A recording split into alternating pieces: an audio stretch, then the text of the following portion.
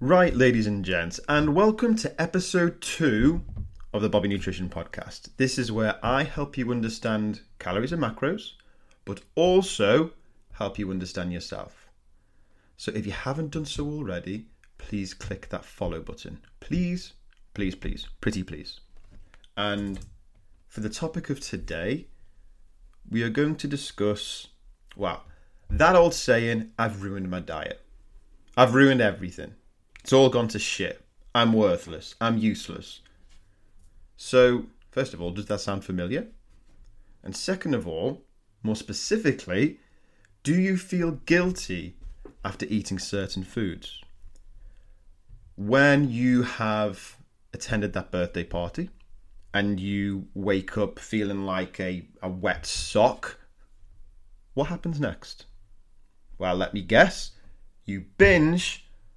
Or worse, arguably, you restrict.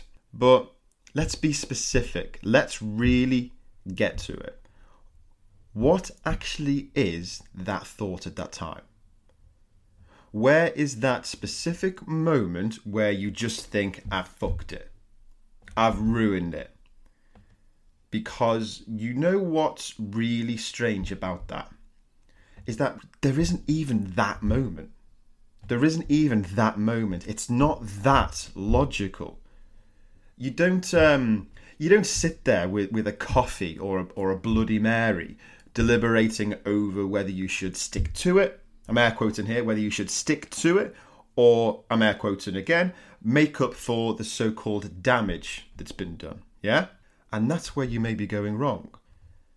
You are not aware enough of what your emotional brain is trying to do there. So, for the sake of this conversation, we can think of the brain being split into two parts. We have the emotional and we have the logical. And this notion's well represented in lots of places. It's done very well in books like The Chimp Paradox by Professor Steve Peters, or Mark Manson's Everything is Fucked did a really good job of Mark used a clown car analogy to show how we are truly driven, no pun intended, I'm sure, we are truly driven by our emotional brain. And even myself, at the Fit Talkers Virtual Summit, where we presented to a load of people earlier in January this year, I presented this idea in the context of when we're trying to reach our so-called goals, to be able to get to that, what I called destination island, we must do that by balancing our process bear with our destination monkey.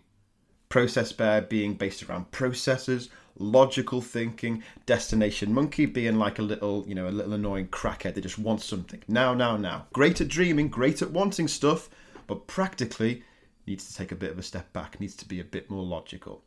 But for now, let's use Mark Manson's clown car. Yeah, and in that clown car, it has two travelers, the thinking brain and the emotional brain. So the thinking brain regulates conscious thought, makes calculated decisions. It's rational, but it's also slower and gets fairly tired quite quickly. Whereas the emotional brain, it's quick to respond, but it overreacts. It's irrational. And this is beautiful, right?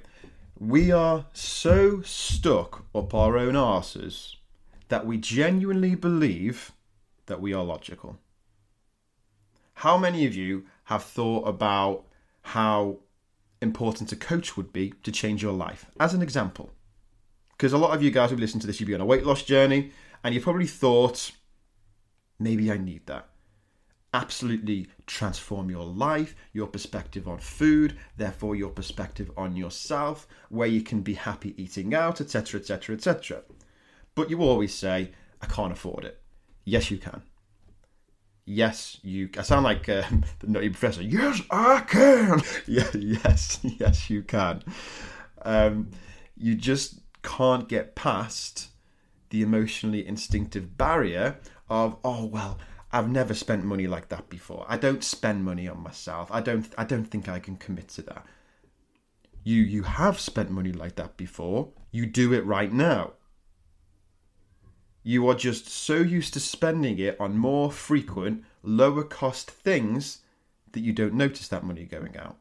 So that doesn't challenge your emotional brain because you don't notice it. It's not there to challenge your instinct. Whereas as soon as you see something of a higher cost, you don't think logically, even though that's how you justify it to yourself. You think, oh, well, I'm talking about money now. I need to be logical about what I can and can't afford. No, you're fucking terrified. It's not logical. This is all emotionally driven. If you are having one meal out per week or drinks out per week, you can afford a good program that can potentially change your life. Point blank. And I love it when so-called logical people or analytically driven people come at me with a logical argument, which, it is logical. Let's say for argument's sake, it's a logical point. They may even be right. But they cannot see that the reason that they cannot let that topic go is because they are so emotionally driven by an insecurity to quote-unquote be right. You know-it-alls of the world. So the emotional brain drives every instinctive decision that we make. That's our psychology. It's not a you problem if you have it, and it's not you're not too logical not to be that way. It's just not possible. It's not a thing. It's not in our biology. The very best that we can ever do is to become more aware of and control that emotional brain. So right here on this beautiful Sunday morning here in the UK, the day after the Dominoes, followed by the Ben & Jerry's, followed by the wine to drown the sorrows of the Ben & Jerry's, what's happening right here is that your brain might be doing what it does best. If you're having a freak out, I've ruined everything, it's all gone to shit, that is what your brain is supposed to do. It follows the easy route, the emotional route. The toys are about to be thrown out the pram. The logic that one day won't do any long-term damage is well and truly in second place at the moment, right behind, let's throw in the towel because I'm not meant to be happy. So, I always use this example of that work email.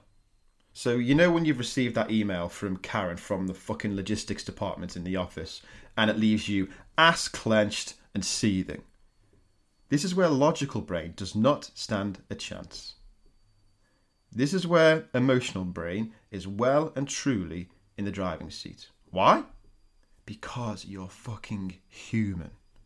You're a human being. This is how your brain is designed to react. So when my guys find themselves stuck in this horrible pit of self-loathing, better yet, when I find myself stuck in this pit of self-loathing, because guess what? I'm human as well. We have to be aware. Awareness, awareness, awareness. So remember, it's okay to feel this way. You're not shit. You're not a loser.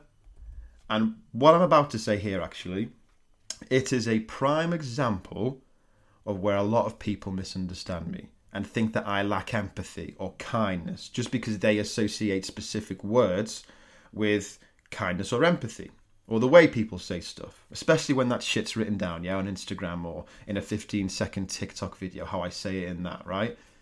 But that labeling of yourself, I'm rubbish, I'm crap, this isn't working, hear me loud and clear, that labeling of yourself, it's easier. It's easier. That's not my opinion. That's not me judging you. If you find yourself wallowing in self-pity, it's easier. It is biologically easier. Not because you're lazy, not because you're shit. It's how we're supposed to think. The brain doesn't like using energy on things that require us to think hard and challenge what that emotion is instinctively telling us to do. So, whilst it's how we're supposed to think and react and be instinctive, it is also up to you to manage what you do with that. So how can you become more aware of it? How can you take yourself from that point of nobody understands me to breathe? Okay. How can I progress from here? You know what? It's hard. It's really, really hard. If it were easy, we'd all be a non-arguing, dream-pursuing, happy with failure society, wouldn't we? But we're not. We're not. But you can be. You absolutely can be. You've just never been to that place before. You just need to, one, become more aware of what's happening in your mind as it's happening. And two, develop a toolbox to manage that. And that's something that I do with my guys. It's something that I took from my mind coach. That when we reach that point, the dummy has well and truly been spat out.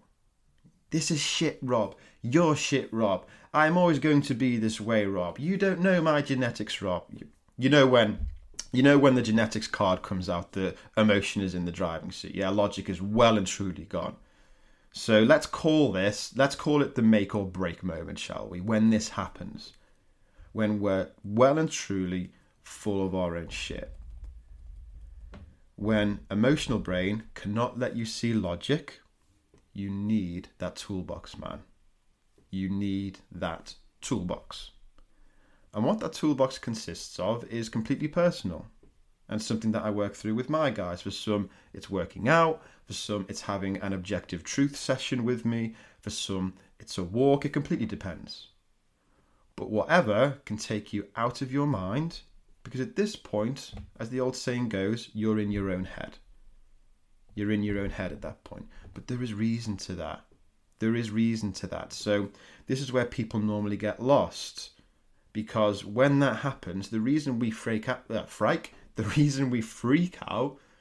is because we get anxious. I keep on using Mark Manson references, but it's because I love the guy. He calls it the negativity feedback loop. Whenever we feel anxious, what do? We feel anxious about the fact that we're feeling anxious. So then what happens? We get maybe a slightly different emotion. We get angry or sad or confused about the anxiety that comes from why we felt anxious. So we're anxious about feeling anxious about feeling anxious. It's just a negativity feedback loop going over and over again, trying to overthink because we don't understand what the hell is happening at that point.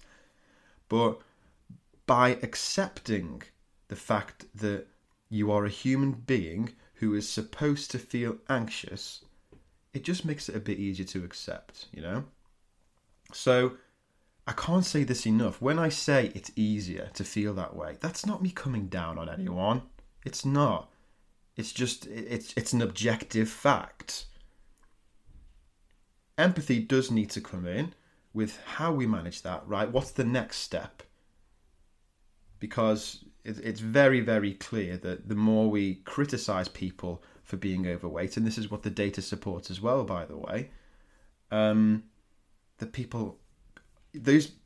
look, when people are overweight, specifically, if you're overweight or obese, it's not just because you've overeaten, it's because you've used food as your emotional crux your entire life. It's instinctive, this emotional brain that I've talked throughout this entire podcast about. That's what you've done your entire life with food. So what do you think is going to happen if you're somebody that thinks, you need a bit of firm love here? Whilst there is some truth to that, you've got to be careful how you use it, because if you truly care about that person, you want them to lose weight, the worst thing that you can do is point them in that unconscious direction of using the thing that's always gotten them out of difficult situations. You're just making the problem worse. So, that all being said, where do you find yourself at the moment? Do you eat these foods and find yourself giving in? Or worse, completely restricting food? That's just as easy a decision as everything else that I've discussed here when you throw the dummy out, spit your dummy out rather. because there's not logic to that decision. It's just you judging yourself based on an instinct, just as the same type of instinct as, well, I may as well give in. There's no thought behind it. There's no logic behind all of that. That's what we need to get to. So what I want you to take from this is that it's okay when you feel that way. Stop trying to make up. I'm air quoting again. You can't see me. But stop trying to make up for that damage that you've done. You haven't done any damage. If it was 1 day, 1 week, even 1 month, you could give in, but it is easier. It is easier. So try to find that balance for yourself, because by saying, I'm thinking this way because it's easier and how my brain is supposed to react, that's not a place of judgment. It's a place of understanding. It's a place of empathy. So therefore, once you have that understanding and that genuine acceptance, breathe a bit, go for a walk, work out a bit, and start again.